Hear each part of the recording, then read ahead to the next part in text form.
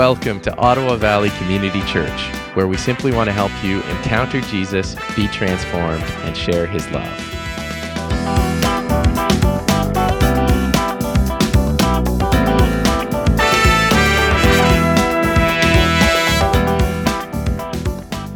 Character that sort of stood out to me as a first one for us to tackle, and we're going to do this over the course of 2 weeks, is a guy named Josiah.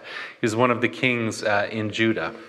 And how many of you have heard of Josiah? How many of you? So he's known, and many of you obviously haven't. So we just want to dig into him and get to know him a little bit. I'm just going to read the first couple of verses of the story in 2 Kings chapter 22, and then I'll give us a little bit of historical context for Josiah. But all of the kings, when they're described in the Old Testament, they get like a little 2-verse blurb that gives you a summary of their life.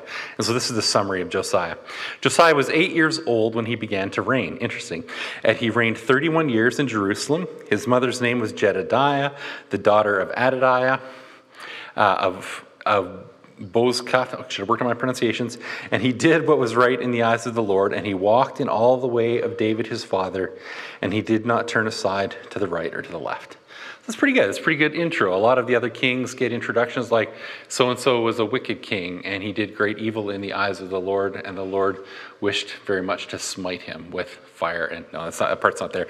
But there were lots of evil kings in the story, right? But Josiah is one of the good ones. We're going to get a chance to look at him. If we can look at that next slide with the map. When I say, it's really often hard to take these Old Testament stories and sort of place them in time. So we're just going to do that and place them in geography. Josiah was the king of a country called Judah, which was really about half of the geographical area of the promised land that the Israelites captured at the time when they came up out of Egypt. So this is the southern part of the kingdom. It was dominated by people from the tribe of Judah, people who were part of that particular tribe of the 12 tribes. The northern kingdom, the 10 tribes of the northern kingdom, were in about 735 BC, were taken into captivity by a nation called Assyria. And you'll see up in the north, there's a great nation there called Assyria. Over here is Babylonia. Down there is Egypt. And during this time frame, Assyria was sort of beginning to decline. 100 years ago, it had taken over the northern kingdom of Israel. Babylonia was rising. Babylonia and Assyria were fighting, and eventually Babylonia would take over the region, take over the area. But in the middle of it, there's this little King Judah that is the kingdom of Judah. Judah was a kingdom that sort of stayed a little bit faithful to the Lord longer than Israel, but really those kingdoms in the 350 years between the time of David and the time of Josiah, they drifted from the worship of God and began to worship idols and began to assimilate or began to take on the flavor and the nature of the cultures around them. They just began to sort of be absorbed and begin to sort of become corrupt and begin to sort of let those other practices, those other idols, those other cultural pieces sort of inform them and become a major part of who they were. We think that Judah remained a little bit faithful a little bit longer simply because it contained the city of Jerusalem in which the temple was. So there was just an anchor point in terms of the word of God being read and the scriptures happening there and a little bit of worship of God. But by the time we get to Isaiah or Josiah, it's basically gone and become almost completely pagan nation. There was still some semblance of the priesthood that was operating in that time. The temple was still there. It had fallen into disrepair. Josiah's grandfather, Manasseh, was one of the most wicked kings in Judah. And he did everything. He worshipped the Baals. He worshipped Asherah. He sacrificed his own son on an altar to one of these idols. Manasseh was actually one of the king, was the king, I believe. It's not seen clearly in the scriptures, but in Jewish extra-biblical writing, Manasseh is the king that murdered the prophet Isaiah. It was the king that killed Isaiah. And he had just this incredible, wicked, long reign of over 50 years. But somewhere in the end of his reign, Assyria, who was sort of occupying the land at the time, took Manasseh and took him up to exile in the Assyrian kingdom. And in that space, he had an encounter with the Lord, and he repented, and he turned around, and the Lord sent him back to take over Judah and to lead it again. And he began to do something of reform for maybe a couple of years. We don't know how long that time frame was, but this wicked king turned. And then at the end of his reign, when he died, his son Ammon took over, and Ammon went whole hog back into wickedness. Went whole hog and just abandoned any of the reforms that Manasseh had done. So he lived for only about 2 years before he was assassinated. And that's the life, the brutal life of the kingdoms. This complete pagan surrounding culture that had really become central to the life of the Jewish nation. So Josiah was 8 years old when he became king. What that meant was he grew up with probably a couple of years of his grandfather's reform. And then from about the age 6 to 8, he lived under the rule of his father and the rule of this sort of great wickedness of Ammon, restoring the idols and undoing every little good thing that Josiah's grandfather had done. And so we don't know. Josiah is said to be, from the beginning, kind of a good king who kind of began to do good things. We don't know where that came from, other than that in the story, in that text. Maybe we can just go back one slide for a second. In the text, we get the name of his mother. His mother's name was Jedediah, the daughter of Adadiah, and it's a bit unusual for the mother's names to be included in the text. So just looking at the meaning of those names, that name Jedediah means beloved of the Lord, and Adadiah means the Lord drew near. And so it's like the author said, hey, there's something here that in Josiah's formation, the Lord began to prepare him even when he was young.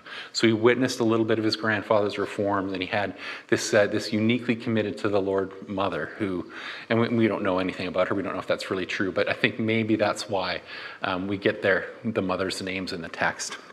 And so Josiah takes over the kingship at the age of 8. Remember, he's inherited an incredibly pagan environment. There are idols in the temple at this time. And when he's in the 18th year of his reign, so now at 26 years old, something interesting happens. Let's just read the next slide, 2 Kings 22, 3-5. In the 18th year of King Josiah, the king sent Shaphan, the son of Azaliah, son of I should have worked on these pronunciations, Meshullam, the secretary, to the house of the Lord, saying, go up to Hilkiah the high priest, that he may count the money that has been brought into the house of the Lord, which the keepers of the threshold have collected from the people. Just pause there. Somehow in Isaiah's reign, he began to say, hey, we're going to need some money to begin to care for the temple. The people at the threshold who let people in and out of the temple, you collect a little bit of tax. It's like when you go to Disneyland, you have to pay some fees to get in. I don't know what it worked, but to get into the temple, to cross the threshold, you had to pay something. And so Josiah began to build the fund to repair the temple. I just want to note these things. Like even in Josiah's time, ministry, there's always these little notes towards the financial investment that makes the good things happen. So the money, the threshold collected from the people, and then give it to the workmen who are at the house of the Lord repairing the house. There's a little bit more to the story there, but for the sake of time, I'll skip over that just to say the workmen were known to be people of integrity. So Josiah is basically at this stage, he has not seen the scriptures. He has not had any of that. He's been just bathed in paganism, but from his mother or his grandfather, he has some understanding of the Lord. And all he knows how to do with it at this point is just to begin to do good things, to begin to fix up the house of the Lord. He might be compared to any one of us who sort of maybe grew up with kind of a nominal Christian background. We might not have a strong relationship with the Lord. We might not know that we can connect with him. We might not know who he is, but we sort of decide, yeah, I kind of want to come back to church and begin to figure this thing out and begin to invest in it. I'm not really committed to Christianity. I don't really have it figured out, but I just want to begin to get into it and to begin to connect. So he becomes king at this age 8 and basically starts to set the kingdom on. It's kind of a good trajectory. Meanwhile, the idols are all still there in everybody's homes and in the temple. But he's doing what he knows. He's doing what he knows to do. And I think that's just that next slide. You can live a pretty good life and generally be invested in the church and in community. You can generally do good things and still not really know the Lord. That's where Josiah was, and something is about to happen to him which is going to flip a switch in his heart. And that's what we want to notice as people. We can all put ourselves in this Josiah state, like just before his great revelation that's about to come to him. Like we're all kind of invested. We're all kind of doing the thing. We're building up the house of the Lord. We're Christians. But what if something a little bit more radical begins to happen in our lives? If you're a person who's been sort of spiritual but not passionate, not faithful, this is a moment for you to really pay attention to. In 2 Kings chapter 22, verse 8, and one of the things you'll note when I'm giving these scriptures is I'm just giving us highlights of the text. There's bits that I'm taking out and I'm missing, just details that I'm skipping over, but I really, really encourage you to just read this whole thing. 2 Kings 22 and 23, just read it thoroughly yourself because there's just more detail and more beauty that I just can't share in the time frame that we have. In 2 Kings chapter 22, 8, it says, "And Hilkiah the high priest said to Shaphan, the secretary, I have found the book of the law in the house of the Lord. And Hilkiah gave the book to Shaphan, and he read it." The idea that they found the book of the law in the house of the Lord tells us that it was lost. It tells us that it was lost. And if you want to look at your life, and I want to look at my life and see anything of nominalism in my life, anything of I'm not on fire, I'm not connected, I've allowed things into my life that ought not be in my life, I just want us to ask the question as we go through this next bit of the text. Is there any chance the book of the law, is there any chance the Bible's been lost? Imagine the time, years of idols being in the temple, the priests not reading the scriptures publicly for the people. Imagine somewhere in some corner of the temple, in some dusty niche in the wall, is this scroll that's covered in dust. It hasn't been unrolled for years. Maybe you have a dusty Bible sitting on a shelf somewhere. Imagine the filth of the place with the worship of idols. It was in that temple that Josiah's grandfather sacrificed his child. In the presence of holy God, in the presence of the Lord, just feet from the Holy of Holies, where that chamber hadn't been opened, that curtain hadn't been opened, and nobody had gone in to look at the Holy of Holies to find the book of the law, to find the tablets of Moses. Nobody had been seeking, nobody had been looking. So busy with the idols in the temple, somehow this person who was serving Josiah managed to make his way into that place, and in some niche uncovered the word of the Lord. And he read it. And he read it. Boy, do we need to have that in our lives. Boy, do we need to have that in our lives. There are dusty pages of this book that you and I haven't dug into, that we haven't opened, that we haven't pored over, that we haven't wrestled with. In Deuteronomy chapter 8, and this is just a summary from verses 1 to 14. I'm just grabbing again snippets of it. Remember, this is in 1300, so hundreds of years before the time of Josiah. The law is given and they're warned about what happens. The whole commandment that I command you today, this is probably Joshua talking, or possibly Moses talking to the people of Israel. The whole commandment that I command you today, you shall be careful to do, that you may live. Observe the commands of the Lord your God, walking in obedience to him and revering him. Take care lest you forget the Lord your God by not keeping his commandments and his rules and his statutes, which I command you today. Lest when you have eaten and are full and have built good houses and live in them, when your herds and flocks multiply and your silver and gold is multiplied, lest your heart be lifted up, lest your heart become proud, and you forget the Lord your God and go after other gods and serve them and worship them. I solemnly warn you today that you shall surely perish. You shall surely perish. Oh, that we wouldn't forget the word of the Lord. Oh, that we wouldn't forget the commandments of God.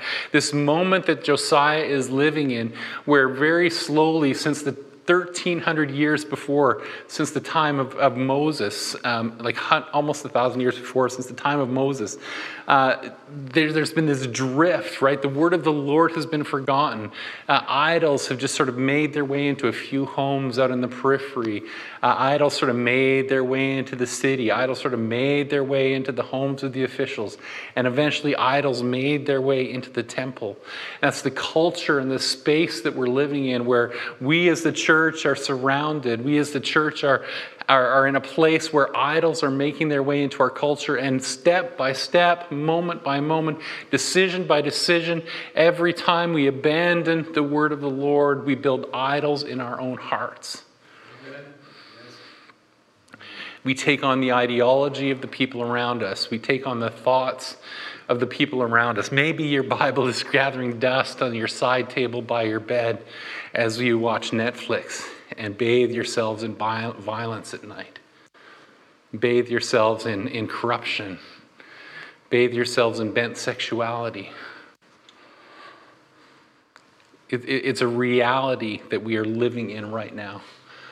Outside the church and in the church, the word of the Lord gathers dust as we fill our hearts and minds with other things. And we are very, very close to being in the place of Josiah, where we have idols living in our hearts, idols in our temples, idols in a place of worship. It's where we're at. Joshua 1:8. This book of the law shall not depart from your mouth, but you shall meditate on it day and night, so you may be careful to do according to all that is written in it. Idol worship doesn't begin when we start worshiping idols. Idol worship begins when we set the word of God aside, when we cease to meditate on it. We cease to breathe it in. When we cease to love it. When we cease to seek the Lord in it. It's a danger we face in our time.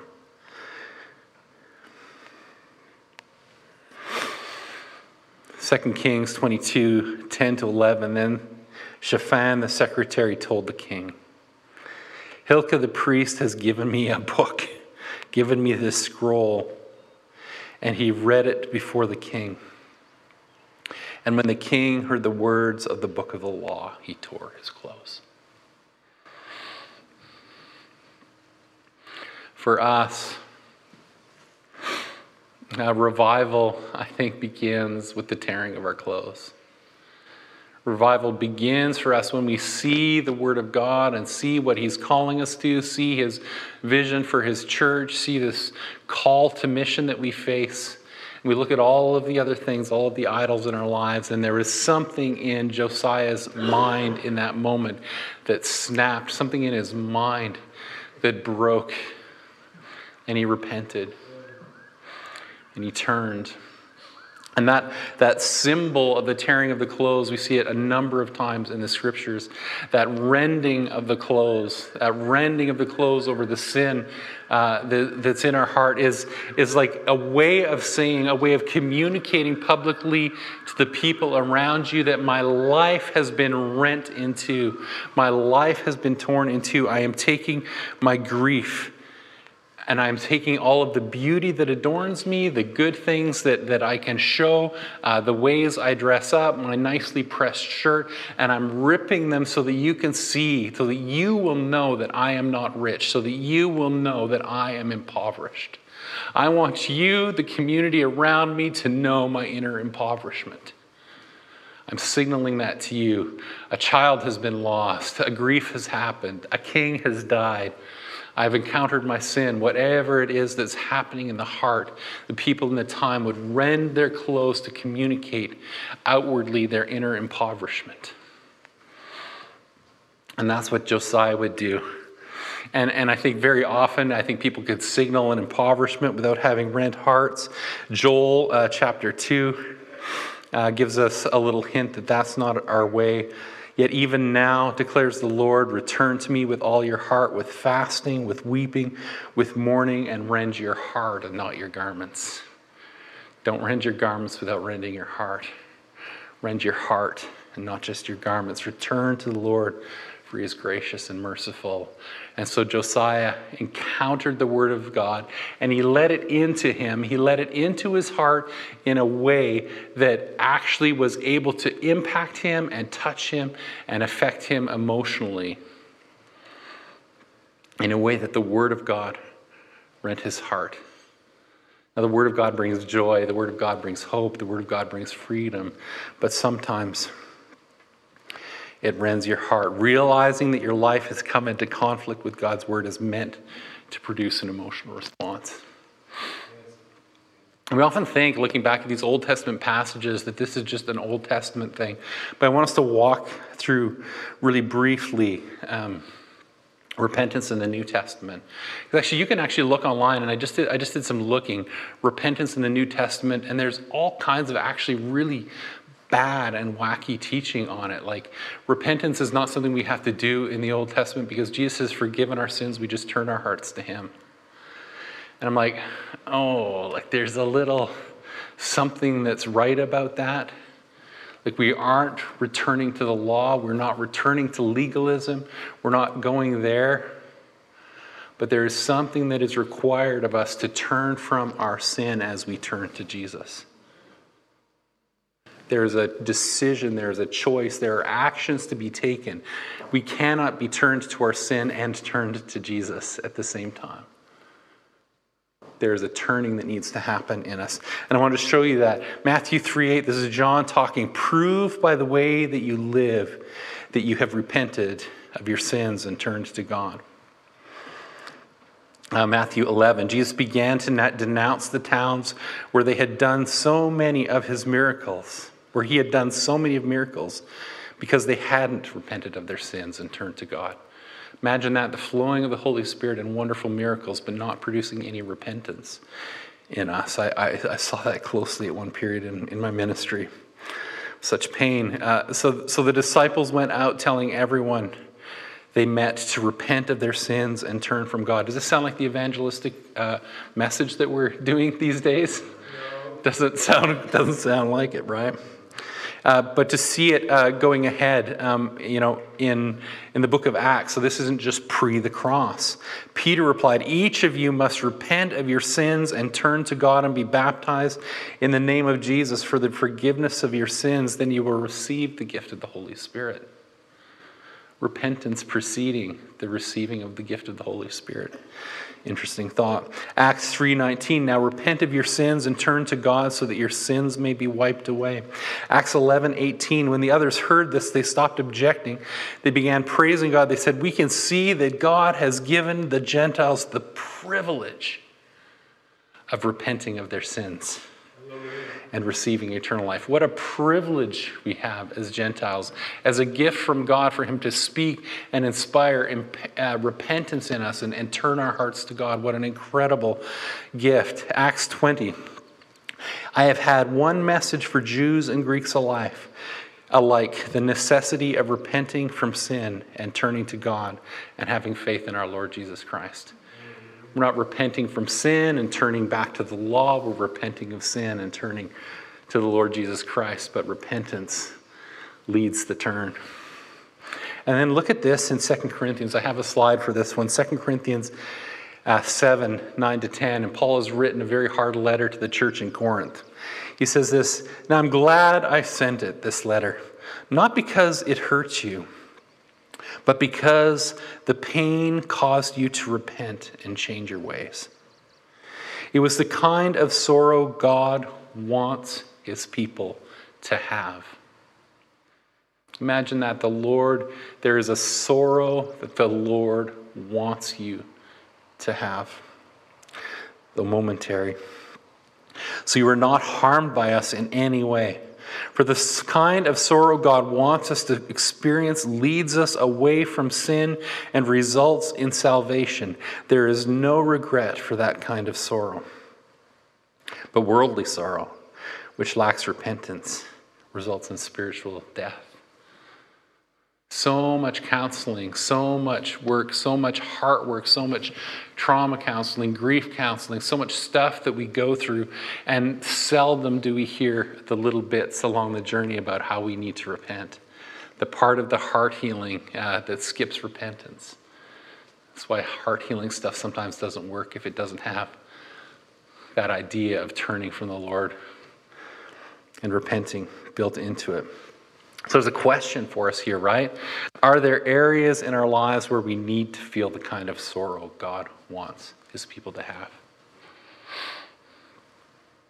Are there areas in your life and in my life where I need to feel some sorrow? Where I need to see that the Word of God, as it has been spoken, as I read it in the Scriptures, comes into conflict with the choices I've made?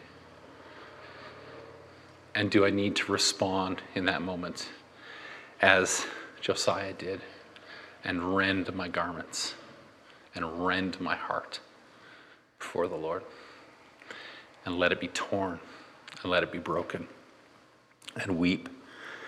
Hebrews 6:1, so let us stop going over the basic teachings of Christ again and again. Let us go on instead and become mature in our understanding. Surely we don't need to start again with the fundamental importance of repenting from evil deeds and placing our faith in God. He's asking a rhetorical question there, like, man, how many times do we have to do this, going over and over and over the very first repentance that we were meant to do? Have we become saved without repentance on the front end? Is what he's saying. Have we accepted the beautiful grace and forgiveness of God and not actually acknowledged what we needed forgiveness and grace from? Go back and do the work of repentance. And so like Josiah, we rend our hearts. We rend our garments. And then Josiah, and we're gonna tackle these in the next week. We'll tackle some of these responses, some of this tearing down, of course, that happened in the life of Josiah was the beginning. But following that, there was the building, there was the revival that came, there was the restoration that came. But we can't skip over this repentance part. But here's what happened immediately after. And the king commanded Hilkiah the priest, and Achar the son of Micaiah, and Shaphan the secretary, and said, go, listen to this, go inquire of the Lord for me and for the people and for all Judah concerning the words that have been found in this book. That's our next step. If you're being confronted by the Word of God, if your heart is being rent, if there is repentance that needs to happen in your life for whatever it is, there's this call to just say, I need to inquire of the Lord. It's not I have all the answers. It's not I can complete this. I can do this. My life is turned around. Everything is set right now. All good. I've said my prayer. I've done my crying. I've done my weeping. Repentance has taken place. I've checked the box. All is well. But Josiah, in his integrity, in his curiosity, and in his not knowing what to do with his grief, he goes and he simply inquires of the Lord. And he hears this interesting response in 2 Kings 14-20, just excerpts here. So they went to Huldah the prophetess, and she said to them, I will bring disaster on this place. I just want to pause there and note it for a second. What she's saying in that sort of broader context, and there's more there that I could use to unpack it. I'm going fast now a little bit for the sake of the time. But what she's saying is, hey, there's great wickedness in your context. There's great wickedness around you. You've repented. You've turned your heart to the Lord. Your turning of your heart to the Lord isn't going to change everything around you. It isn't going to change your circumstances. But because your heart was penitent, and once you humbled yourself before the Lord, and you have torn your clothes, and you have wept before me, I have heard you, declares the Lord, and behold, I will gather you to your fathers. So with repentance comes this desire that everybody would repent around us, that everything would change around us, that our circumstances would become easier, that the world around us wouldn't be as dark as we've experienced it to be. That this turning of our hearts to the Lord would just make things better. And the prophet is a realist here and says, that's not what's going to happen. The community around you, you're going to institute some reforms, but they're ultimately going to remain wicked. The question is, will you follow me anyway? Will you follow me anyway? Worship team, you guys can come.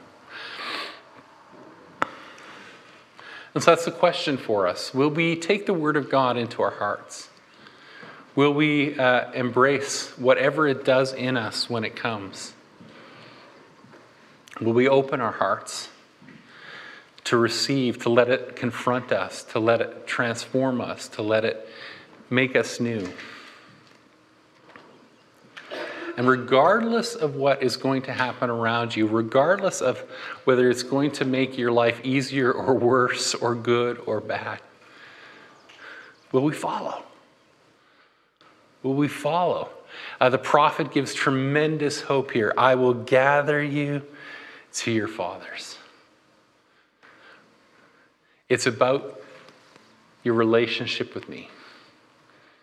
It's about following me. It's about knowing me. It's about loving me. It's about honoring me. Will you follow me? Will you follow me? Will you turn from your sin? And will you follow me? And that's the question for us this morning. Are there areas that you need to leave behind for the God who wants you to follow?